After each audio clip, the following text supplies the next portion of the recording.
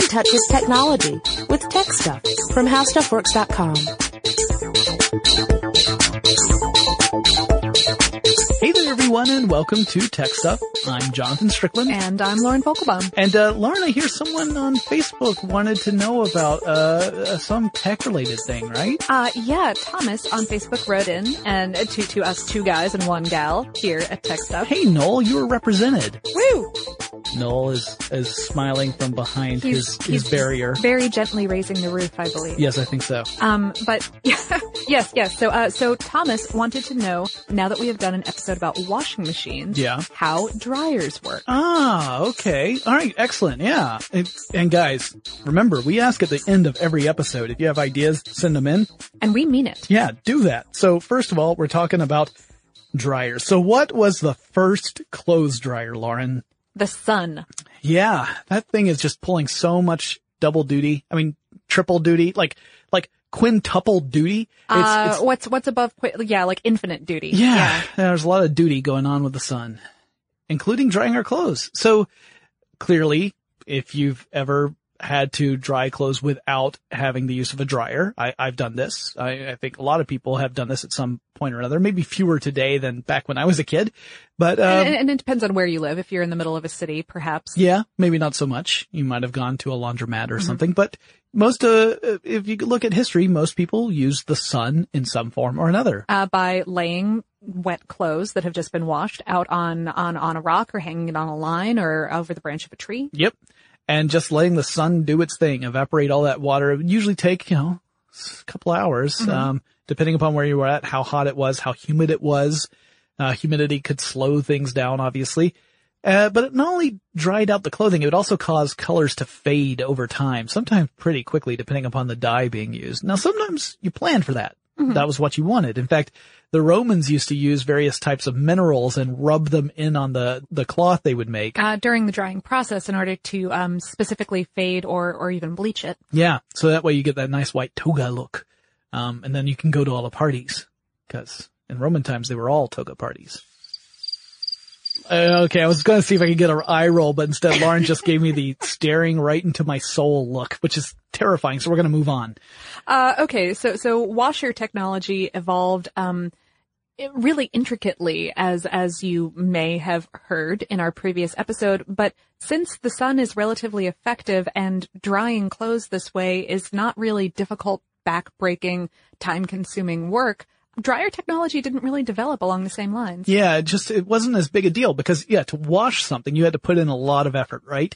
You had to, especially before the washing machine, you had to scrub things manually or stomp on them or beat them against rocks or throw them away and get new stuff. I mean, it just was not easy to do. And so there was a need to develop automation there. It felt like this is so much work. It's the woman's dread, as we said in the last podcast, according to one quote. So that made sense. But for drying, like you said, it was free to dry it by the Sun. So you didn't have to, put in any kind of expense there, except maybe for a clothesline. And maybe some clothespins, but that's about it. And, you just had to lay it out and collect it. That's all the labor that was involved. So it wasn't as important to develop a dryer, but it didn't make things convenient, right? You couldn't have dry clothes very quickly using that rate. So, and if it happened to be raining or something like that, So there certainly were people who were thinking there's got to be a way to dry clothes even if the weather's bad, or to do it more quickly than just putting them all out in the sun for a few hours. And I'm sure that a lot of people were doing this, but the history of this kind of thing is a wee bit contentious, as we find out every time we look into the history of something. Yeah, as it turns out, when you want to look at the history of something that's been around for at least a couple, like a century or more. And especially something that was done by the lower classes who were not writing about it or certainly not contributing to scientific journals very frequently. Or perhaps didn't bother to patent something. Yeah. Then it's hard to find reliable records. So here's a big caveat for all the historical stuff you're about to listen to, dear listeners. The caveat is that we did a lot of background research to try and verify as many claims as we could, and a lot of them are unverifiable, meaning that there are no primary sources that are definitive. There are a lot of sources that quote each other, but it becomes kind of a circular thing. Yeah, which does happen on the internet, not entirely infrequently. Right. But so most of what we're going to tell you comes directly from the U.S. Patent Office. That's what I relied upon most heavily, although our first example is not among them because it wasn't a United States invention. It was actually a French one. This is one you're going to see if you ever do a search for the history of dryers. This is going to pop up all the time. Usually the year is specifically 1799, but the best I'm going to say is around the year 1800. A French inventor known only as Pochon, P-O-C-H-O-N, sometimes listed as M. Pochon, but I believe the M is for Monsieur Pochon, not necessarily a name that begins with M, created what he called a ventilator, which to me sounds like a weapon you would pick up in Duke Nukem. But in this case, a ventilator was a metal drum that had some small holes in it, so that might start to sound familiar already to anyone who's used a dryer. And you'd put your wet clothing into the drum and turn it using a hand crank. Right, and you think, well, okay, so now you're just turning a drum full of wet clothes with holes in it. What else? You have to put it near a fire. Yeah, as your source of heat. Get them warm. Now, here's the thing. Sometimes this meant that clothes would get a little, burnt. Yeah, little extra crispy, or full of smoke in any case. Yeah, so you would end up damaging clothes this way. And according to most reports, this is the first tumble dryer, but it didn't catch on, mostly because of the downsides, right? The idea that you would end up damaging clothes. Well, if you're going to damage them, then that's not helpful at all. So the interesting thing to me is that this basic approach that he took ends up being the kind of the central design of dryers in the future. It would just take a long time to perfect the heating element. Yeah, like a couple hundred years. Yeah. So 1800, sorry. It's interesting that, again, we couldn't really find any primary sources on this. So this story could be apocryphal. However, I'm going to go ahead and say that it sounds like it's possible. So we'll give it a pass. Sure. Now, then in 1888, this is the next really official dryer technology that we have to report on. And it's one that we actually mentioned in our episode about washing machines. That's when Ellen Egley invented a wringer to sit on top of washing machines and help dry out the laundry before you hang it on a line. Yeah. So that's that squeezing mechanism that we talked about. The two rollers and it rolls the clothing between and squeezes them with incredible pressure that could crush your fingers if you get them too close. So don't do it. Right. The design would later be integrated into washing machine models until these tumble dryers later caught on. Yeah. So 1892, we have another African-American inventor, this one by the name George T. Sampson, who filed a patent for a clothes dryer. In this case, he spelled dryer D-R-I-E-R, which some of the patents are in that spelling. Some of them are D-R-Y-E-R. They can do what they want. Yep. His invention wasn't a tumble dryer, however, although I saw a lot of notes that said it was an improvement or, in the case of some of them, a betterment of Pochon's approach. It wasn't like Pochon's approach. No, it wasn't a tumble dryer. I think the betterment or improvement would be that he used a stove as the heat source as opposed to an open flame. So it reduced the kind of damage that could happen. But yes, as you pointed out, it was not a tumble dryer. It was not like a drum that you put clothes in. It was more of a frame, and you would put the clothes within the frame, secure it in the frame, and then suspend the frame near the stove, and the heat would end up evaporating the water out of the clothing. So, and that patent is in the records, so you can actually go and look at it. And if you look at it, you'll see it is not a tumble dryer. It's not the same style as Pochon. So that tells me something else. It tells me that some of the websites that I pulled up while I was doing this just didn't go and look at the patents. They just reported it as being like this was an improvement on that tumble dryer. And always go that extra step. Do your research, guys. Yeah. I'm saying that to all of our listeners because I expect that they will occasionally have to write things. Like if you're a student, you may have to write a paper. This is why taking that extra step, like if you just find a web page that says it's about that stuff, see if you can find a primary source because it's always going to give you a better idea of what the real story is. Deeper insight, yeah.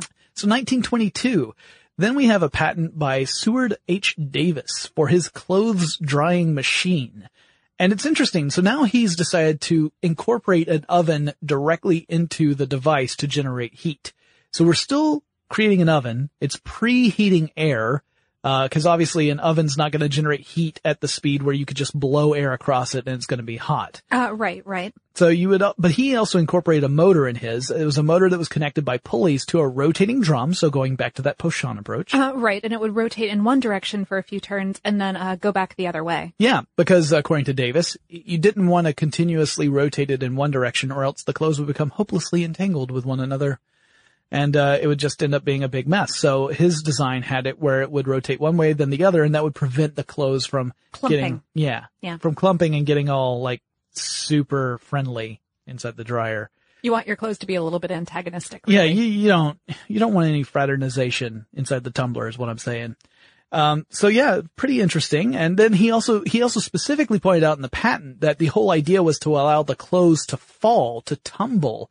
Like you didn't want to just spin and try and force the water out, but to tumble because that tumbling motion would have it go through that hot air and thus evaporate the water much more quickly. Pushing the air through it and therefore, sure. Yeah. Yeah, kind of cool.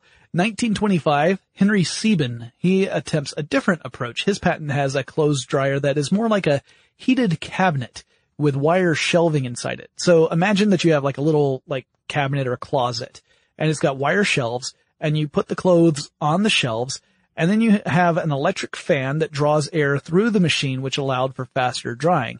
Now he didn't specifically include an element that would heat air, but you would presumably have this near some sort of other device that would heat the air like a stove. Right. So this cabinet would just pull the air through, which would circulate through the clothes. So kind of similar to Seward H. Davis's approach of tumbling. They were, but they're stationary. So it's just pulling the air. Okay. Yeah. So again, this another idea that becomes important in modern day dryers. So the important thing to remember here is the fan that pulls the air through. These are all various elements. The tumbler pulling the air through. These are all things that are going to come into play with the modern day dryers. Now, you still had to preheat the air, though, with something like a stove. Then we get to 1937. Now, here's the guy that most people credit as being... cite. Yeah.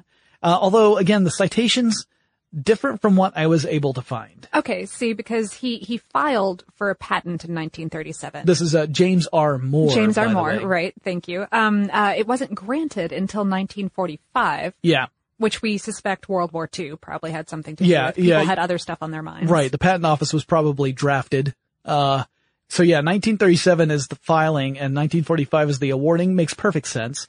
But it was for a clothes drying machine. And this is the basis for clothes dryers as we now know them. And so what he did was he added, applying heated air that didn't need to be preheated in an oven. He wanted to have a heating element, either gas-powered or electric, and in fact would eventually create both types. Right. He also created a ventilation system so that air can move through the dryer and then exhaust out of it, carrying that water vapor out. So you see, this is the combination of that rotating drum and that idea of the cabinet. Fan right. to pull. Exactly. So by combining the two, he has the best approach. And in fact, you could tell it's the best approach because it's the one that lasted the test of time. So, he, has often cited in a lot of the websites we saw as having patented this approach as early as 1930. But I went to the patent office. I mean, online to the patent office. I did a full. You didn't go there. I didn't actually take a trip to the patent office. I think they probably would have thrown me out of the patent office. They were like, how did you find your way in here? And I was like, I'd like to see your archives from 1930. Yeah, that probably would not have gone over well. They said, you've heard of the internet, right? Well, you can actually do searches online on the patent office. Google has a great patent search function, but you can also go to the U.S. Patent Office and use their search function. I used both because I could not find it in one, so I wanted to try both versions just in case. Google's, you need to find keywords pretty acutely. Yeah, but it's a little more forgiving, but with the US one, you can find everything listed in chronological order, whereas with Google, you get it by order of relevance to your query. So in other words, you might see the first one pop up and say 1945, and the next one says 1927, and the next one says 1983, and you're like, oh man, it's going to take forever to find the oldest one. US Patent does it chronologically, with the oldest being the last on the list. I went through both. The earliest I could find was 1937 as a filing date, let alone a patent granted date. So I have no idea where they pulled this date of 1930. They also said that he sold the patent in 1936, but he didn't even file for a patent until 1937.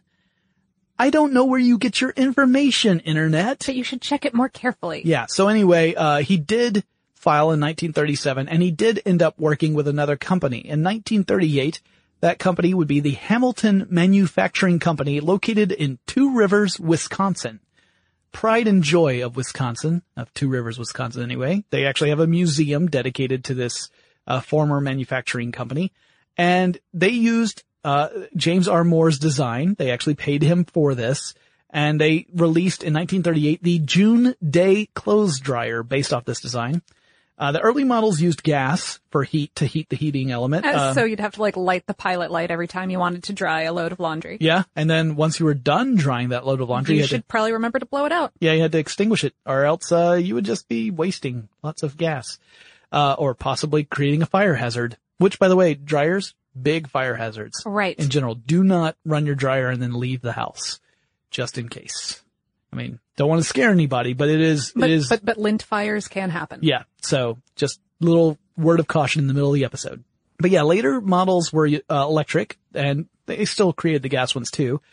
But manufacturing was interrupted shortly after they started. They produced about 6,000 of them and then stopped suddenly, all because of the event we have already referenced in this podcast. The aforementioned World War II. Yep. So World War II causes a manufacturer to stop. This was the case across multiple industries because, yeah, the war effort needed all that material and labor. And a lot of the factory space. Yes. So all of that meant that dryers were not seen as being important to the war effort. It was put on hold.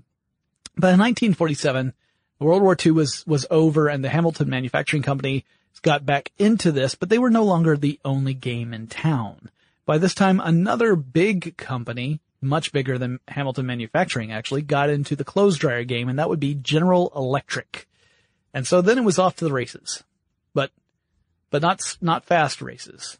And not cheap races. No, incredibly expensive races. Very, very slow, expensive races. Around the same time, the first electric dryer to include a glass window in the front was introduced. And this is a design element. You know, it's just kind of nice to look at. But I wanted to mention it because it was designed by Brooks Stevens, who's another Wisconsinite. He was a Wisconsin designer who also worked in architecture, furniture, and auto design, including that greatest car of all, the Oscar Mayer Wienermobile. Man, truly a visionary. We could do a full episode just on that. Actually, I should mention all the inventors we've talked about have done some pretty phenomenal things besides inventing dryers. So, but this, I mean, no one approached creating the Oscar Mayer Wienermobile. So, you know, we won't go back and fill those out. 1950s. Well, according to the Bureau of Labor Statistics, a dryer in the mid-1950s cost about $230, which, if you adjust for inflation, would be closer to $2,000 for a dryer. Yeah, so not a whole lot of people could afford it, obviously. Yeah. I should also point out that this same paper cited some of the erroneous sources that I mentioned earlier. The ones that could not be supported by, say, the Patent Office. I guess the Bureau of Labor Statistics and the Patent Offices don't talk to each other frequently. 1958. Arch enemies. Yeah. Yeah, it's interdepartmental stress type thing. 1958. This was, I had to include it. I mean, there are some crazy patents out there, y'all. If you ever have a really slow day and you just want to amuse yourself, just start typing random words into a Google patent search, and then you get some fun stuff. Enjoy. Yeah.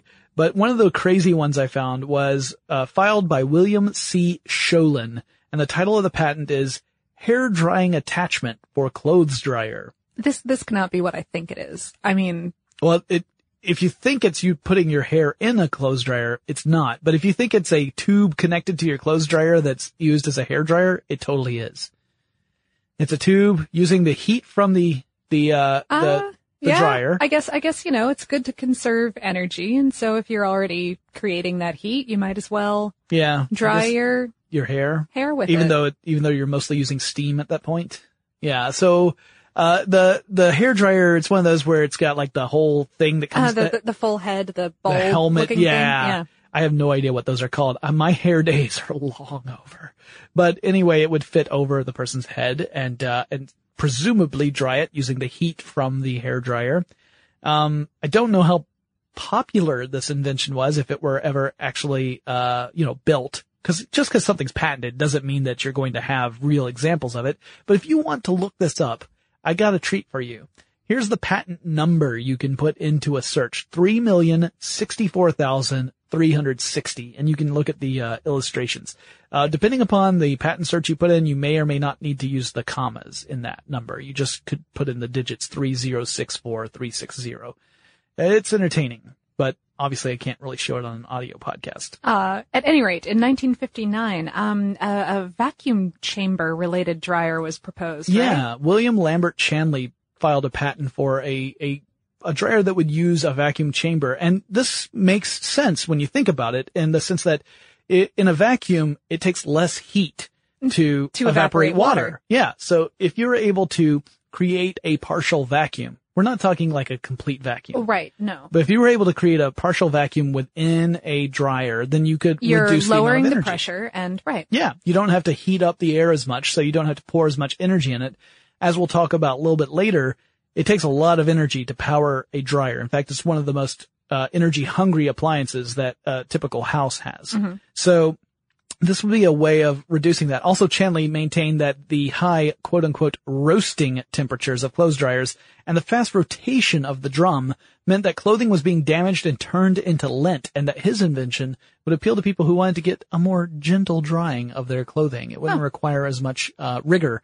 Now, this particular approach has been experimented with a few times, but it's tough to make a chamber that is a partial vacuum, particularly if you need to have an exhaust to the outside to get rid of steam. Then you can't really make a vacuum without crazy valves and then having a venting time as well as a vacuum time and more energy being put in even than a regular dryer. Yeah, you obviously can't keep introducing hot air into such a thing, because then you wouldn't have a vacuum. So it's one of those that was an interesting idea, but no one, I think, has really found a way of implementing it where it really made sense. Plus it makes it, it's hard to make a partial vacuum. It means that it would make it more expensive. They are working. NASA is funding someone to work on something related to that, but I'll talk about that way at the end of the podcast. Excellent. There's a little teaser for you.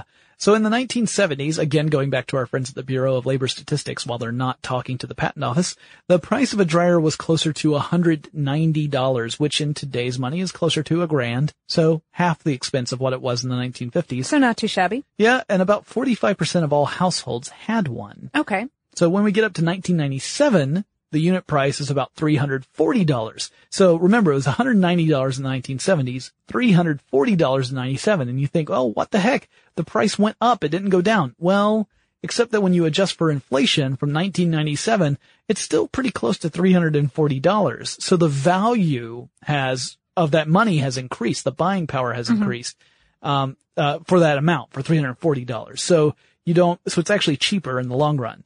And 78% of households owned a dryer by this time. Mm-hmm. That same year over in Europe, a manufacturer called Electrolux would develop an energy efficient type of machine, the heat pump or hydronic dryer. Over the next several years, they'd gain market share kind of slowly but surely over in Europe and also in Australia, although they have not caught on yet in the United States. More on how those work later on, but they're pretty cool. They use some like 40 to 50% of the amount of energy that traditional dryers do. So that's pretty awesome. Yeah. And now we're getting up to just about today, right? Yeah. In 2013. Okay. So every year, Energy Star, which is a program within the EPA, the U.S. Environmental Protection Agency, they announce an area of technology that's deserving of what they call an Emerging Technology Award. And in 2013, it was advanced clothes dryers, which makes sense. According to Consumer Reports, dryers account for some 6% of U.S. home energy use. Which accounts for $300 or more per year. Which is, think about this. You aren't running your dryer constantly. Right. You run your dryer occasionally when you have to do laundry, and you don't necessarily have to do laundry every single day. So if you're talking about an appliance that you only use occasionally and it makes up 6% of your energy, that's incredible. Yeah. It means that, really small innovations could make for pretty huge savings in terms of both money and, overall carbon footprint. Sure. So the EPA specifically, or Energy Star, I guess I should say, specifically called out a Samsung model, named cleverly DV457. Oh, rolls off the tongue. It does. That it estimates could save enough energy to run an efficient clothing washer for 11 months. And also has an integrated smart system for monitoring your clothes remotely via app. Yo, dog, your shirt is dry. Well, I mean, you're joking, but there are sensors in these new kinds of dryers that will test moisture in your clothing, so that they can shut off automatically when your clothes are dry. That was time. one of the specific considerations for this award. It had to, the dryers they were looking at had to contain at least 2 types of sensors for determining when your clothes are dry. And then just that way you cutting don't off the cycle. Yeah, you don't have it continuing for some predetermined amount of time when the clothes are already dry. There's no need to keep it going. Mm-hmm. I mean, you're just wasting energy and shrinking clothes. Unless you're strapped for entertainment, and that's just, you're just sitting there watching the clothes tumble, in which case, hi, Dr. Horrible. We got a lot more to say. Specifically, we're going to cover how these things are actually working. But before we get into that, let's take a quick break to thank our sponsor. Okay, so now we're back. We're ready to specifically dig into how dryers work. And we've kind of mentioned a lot of the elements already. You've got a typical clothes dryer. So we're talking about just your basic model that we found. Run of the mill. Mm-hmm. Yeah, mostly in the United States is the type you're going to run into. It has a rotating tumbler. Mm-hmm. So yeah, that's your drum that rotates around and around, and the clothes tumble within it. You've got some kind of heating element to heat air, which is then somehow drawn through that tumbler. Right. So you probably have holes in the tumbler to allow air to pass through. Ventilation, yeah. And then you've got an exhaust pipe of some sort so you can vent out that. The warm, humid air. Yeah. Because, you don't want to keep the steam in there. It's just going to make the clothes take even longer to dry. Mm-hmm. So by venting it out and constantly replacing it with dry, warm air, you're going to end up, drying them much faster. You just vent out all the steam. So let's start talking about all these various elements and how they work together. Let's start with the fan. Yeah. Let's start at the end. Yeah. The end, because the end is the beginning. The beginning is the end. It is the alpha and the omega of the clothes dryer. Is a flat circle. Yeah, it is. We didn't mean to get all philosophical, but it is pretty late on a Thursday afternoon, guys, and things get weird. So the fan is located at the exhaust end of the dryer. It's not at the very front of the dryer. It's at the very end of it, but it ends up, when it turns, pulling air in from the dryer and exhausting it out the exhaust vent. That's the direction of airflow. So it's not blowing air in, it's essentially pulling air out of it. Right. So that means you've got to have some place for air to come into the dryer, or else it is trying to create a vacuum, right? Which is less effective. That's less effective. If you just have a heating element and you create a vacuum, then you've got a hot spot in your dryer and no air inside the tumbler, and that's not going to help. So these dryers have vents or holes that are in them that allow air to pass into the actual dryer. And be pulled in.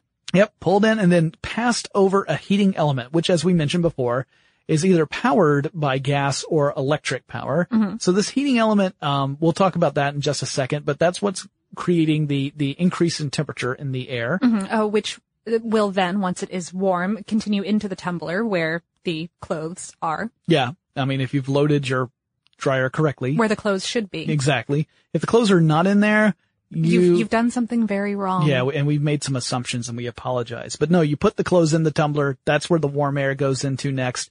It passes into the door area. That's where the lint screen is. The air, not the clothes. Yes, the air. Yes, if your clothes are passing through the door area, you have not replaced the lint screen, and you should do that. So the lint screen is there obviously to capture lint from clothing so it doesn't end up clogging up the rest of the system.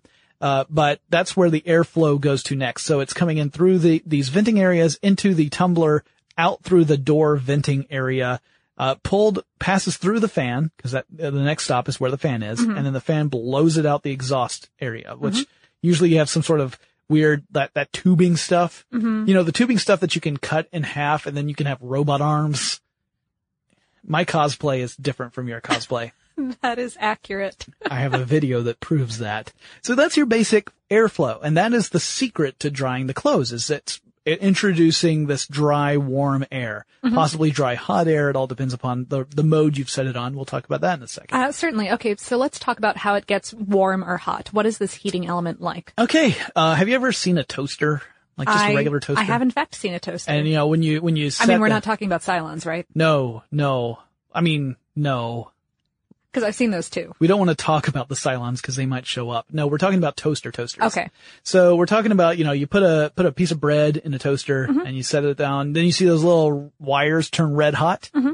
That's essentially what we're talking about. Same sort of heating element. It's made out of nichrome wire. Okay. So what you're doing is you're passing a current through this wire. Mm-hmm. The wire has a resistance to current. Resistance means that quite a lot of resistance, actually. Yeah. It's sort of the opposite of what you want to do in any kind of electronic wire technology where you're trying to insulate it so much that it has as low of a resistance as possible. Right. Yeah. With low resistance, you make it really, really efficient, right? You're not losing energy to heat. But in this case, what you want to do is generate heat. Is lose as much energy to heat as possible. Because that's the kind of energy you want, is the heat energy. You're not interested in passing electricity on to some other point. So in this case, this electricity gets converted into heat due to that electrical resistance.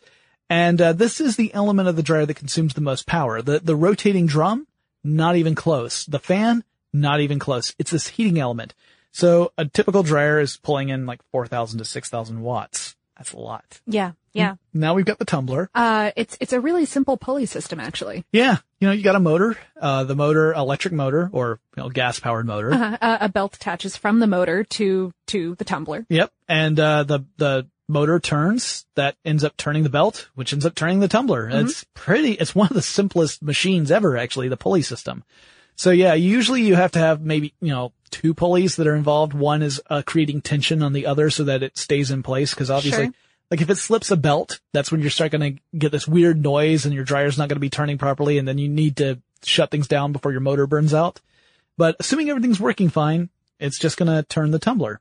Next we have the controls. So we have two different types of controls, right? The modern dryers you would buy in an appliance store today, most of them have digital controls, which involve having a microcontroller. But if you're going with an old dryer, let's say like the kind of dryer I grew up with, where it had like a dial and buttons. And the little punch buttons. Yeah, you would punch the button saying, okay, I'm going to do permanent press. And you push the permanent press button and it clicks in. And then you would turn the dial to the right setting. And then, it would be possessed and start rumbling. And that's because there would be a series of gears. Yeah. And cams. So. And it worked a little bit like an egg timer. Yeah, kind of. Yeah, you had like you had a physical capacity that when it ran out, it would cause a shutoff valve, a shutoff circuit to disconnect. Yeah, because with a cam, you can think of it like a metal key, and when the metal key makes contact with a contact point, it completes a circuit. Right. Right? So when the circuit's complete, electricity can flow. And then as long as that key is making contact with the contact point, it'll stay in place. The electricity will continue to flow. But at the timer, when the timer comes out, a mechanical piece will push the key out of the way, breaking the circuit, and thus the dryer Stopping shuts the off. machine. Yeah. So we're talking about programming something through actual physical moving pieces, mechanical pieces. But it's doing the same sort of stuff that a digital controller is doing digitally. It's just doing it all mechanically and with electronic pieces. So yeah, it's kind of exciting stuff. Like if you ever were to take one of these apart, first of all, I hope you don't need it afterward. Cause if you do anything, if you're anything like us, you're not going to get that back together again in the right order. No. We might be able to put something back together, but it ain't going to work. Let's just put it that way. It'll look really interesting though. Yeah. So you could actually see that there are all these little moving parts that need to come into play so that they touch these contact points and create these circuits. They also usually have, in fact, as far as I know, dryers are required to have temperature shutoff switches. And these aren't to measure the temperature of your clothing, but the temperature of the overall unit, so that if it gets too warm, and is in danger of melting down the motor or any of the other operative parts or causing a fire. Yeah, causing a fire. It can shut down. Yeah, it'll just break that contact and you will lose the circuit and thus the dryer will shut down. So, it's kind of a fail safe there. And, some of them, like we said, have the humidity sensors, so they can actually measure how much humidity is within the dryer. And if it reaches below a certain threshold, then the dryer will shut off because your clothes are dry. so that it doesn't have to continue to operate and thus consume more energy. Now, there are other types of clothes dryers out there. That's the basic type. That's the one that's the most common in the United States. But like you were saying, Lauren, it's not the only kind out there. One of them is called a condensing clothes dryer. So these don't have a vent to exhaust steam. They don't have that fan pulling the air through and venting it out. Instead, these dryers allow water to condense and then collect, either draining into a collection pan or tank, or more likely draining into the house water waste system. So if you have a washer-dryer combo, something that can act as both a washer and a dryer, it's usually this type of dryer. It's a condenser dryer more often than not. And so putting an exhaust on a washer, that would be really not good. Yeah. I mean, you've got like the wastewater exhaust, but if you had just a pipe that was supposed to allow air to go through, water would go through that too. Yeah. So, right. Yeah. Which would make it an inefficient washer. Right. So yeah, then you have the heat pump dryers, like you were saying. Yeah. These have just a normal old heat pump. Yeah. I mean, the kind of thing that we were talking about in our refrigerator episode, right? Yeah. It's a heat exchanger. You got a hot side and a cold side. So the cold side's really important because you got that hot steamy air. And when you have hot steamy air meet a cold surface, that's when you have water condensing. And then that condensed water can then flow into a pan or a drain, just like in the condenser style. The warm side of the heat pump can reheat the air inside the dryer. So as the dryer air is losing energy because it's encountering that wet water and causing it to evaporate, that means that the air temperature starts to go down. But this heat pump continues that cycle. So the cold side is removing the water. The hot side is increasing the temperature. So you can have a more efficient means of drying out the clothes inside. So again, no need to exhaust unless, which is great. Because if you don't have to exhaust this thing, like by exhaust, I mean, you don't have to have a pipe where the exhaust air flows through. There's no need for that in this model. And that's great because when you have an exhaust pipe that's open to the environment, that means that you're losing some of the heat that you want to put inside the clothes just going out the exhaust pipe. Oh, sure. And you're losing through that exhaust pipe that heat out into your house, which, for example, during the summer months can make you run your AC more intensely. Yeah. So it's kind of a domino effect, right?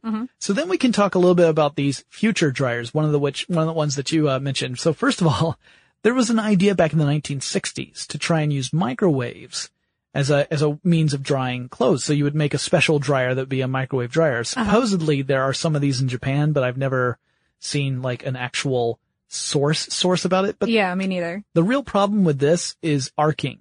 So arcing is when you get these little plasma forms. If you've ever accidentally put something metal in a microwave, and here's where I tell you, do not put metal in a microwave. Don't do that on purpose. No. That's very bad. But if you've ever accidentally done it, then you might have seen arcing where you see these little plasma trails. It looks like little like lightning bolts kind of going back and forth. Or if you've ever had one of those plasma balls where you put your fingers on it, it's kind of like that too. In fact, it is like that. That is exactly what that is. That's what's happening. It's not good for your microwave in general. I used to have a microwave that had a special stand that came with the microwave, okay, that was meant for popcorn. Like you put a bag of microwave popcorn on it and it would elevate the popcorn so that it would have more uniform heating. Sure. Despite the fact that this came with the microwave, which I would assume means it's safe to put in the microwave, it would occasionally arc. Not all the time, but sometimes you would get an arc, and I would think, I do not want microwave popcorn that badly. Yeah, that's vaguely terrifying. Yeah, so anyway, if you were to put stuff that's, like if you had metal stuff in your clothes, either like change or zippers. Or buttons or other clasps, things that are metal, then that could possibly cause this arcing problem, which could damage clothing. And in fact, that's the main reason we haven't really seen it implemented. There have been other people who have tested it, and there's still people who are thinking that there might be a way of doing this in a manner that's not going to make your clothes burn up. Right, which is really the purpose of me drying my clothes. I don't know about everybody else. Well, there are occasionally shirts where I'm like, no, never mind. Well, see, step 1 for me is I want to get my clothes dry. But step 2 is I do not want to burn holes in them. Yes. But, okay, so as unlikely as it sounds that this could be a really viable plan, this is the kind of system that NASA has granted some money to. They granted one company specifically called Umpqua. All in capital letters, because why not? Yeah, it's spelled exactly the way it sounds. Umpqua. They granted them some funding through their Small Business Innovative Research Program back in 2011. And the system that Umpqua is working on, the last time I checked, involves sealing clothes in a vacuum bag and cleaning them by jetting water and soap through the bag and then drying them via microwave radiation, and then furthermore making them all soft and cuddly with jets of air. Interesting. So you got a whole bunch of things in there that are similar to approaches that were considered but abandoned. Failures. Yeah. So maybe this could be a terrific failure in space. In space, nobody can clean your underwear. It's a problem. I mean, no, seriously. it is. Yeah. I mean, you're in a microgravity. You either have to bring infinite changes of underpants with you. Right. Try and get that through customs. Oh, right. I mean, and it's really expensive to bring stuff into space. So yeah. You don't want to do that. Yeah. I mean, you want to be able to wash them. Yeah. When you sit there and think about everyone wants clean underwear. Yeah. No, that is and if you don't, you should. Okay. We're not judging. I'm judging. Okay, we're judging a little. All right, so anyway, that wraps up this discussion about clothes dryers. I hope that Thomas enjoyed this episode. We've already received a request for what will eventually become the third part of our series of cleaning clothing. Who knew? Yeah. Dry cleaning. Yeah, dry cleaning will be the next one we tackle. Obviously, it will not be the next episode. No. We'll figure out. We're going to give it a break for a little minute. We gave it a couple of months for washing clothes and dryers, so same sort of thing is going to apply at least. So, but we will get around to it. If you have a request, whether it's clothing related or something completely unrelated to clothing but still related to technology, and you want to learn more about it, let us know. We'll take that burden of responsibility off your shoulders and we'll carry it proudly into the future. Just send us an email. Or at least into a microphone. Yeah, send us an email. The address is techstuff@discovery.com, or drop us a line on Facebook, Tumblr, or Twitter. Our handle at all three is techstuffhsw, and we will talk to you again really soon. For more on this and thousands of other topics, visit howstuffworks.com.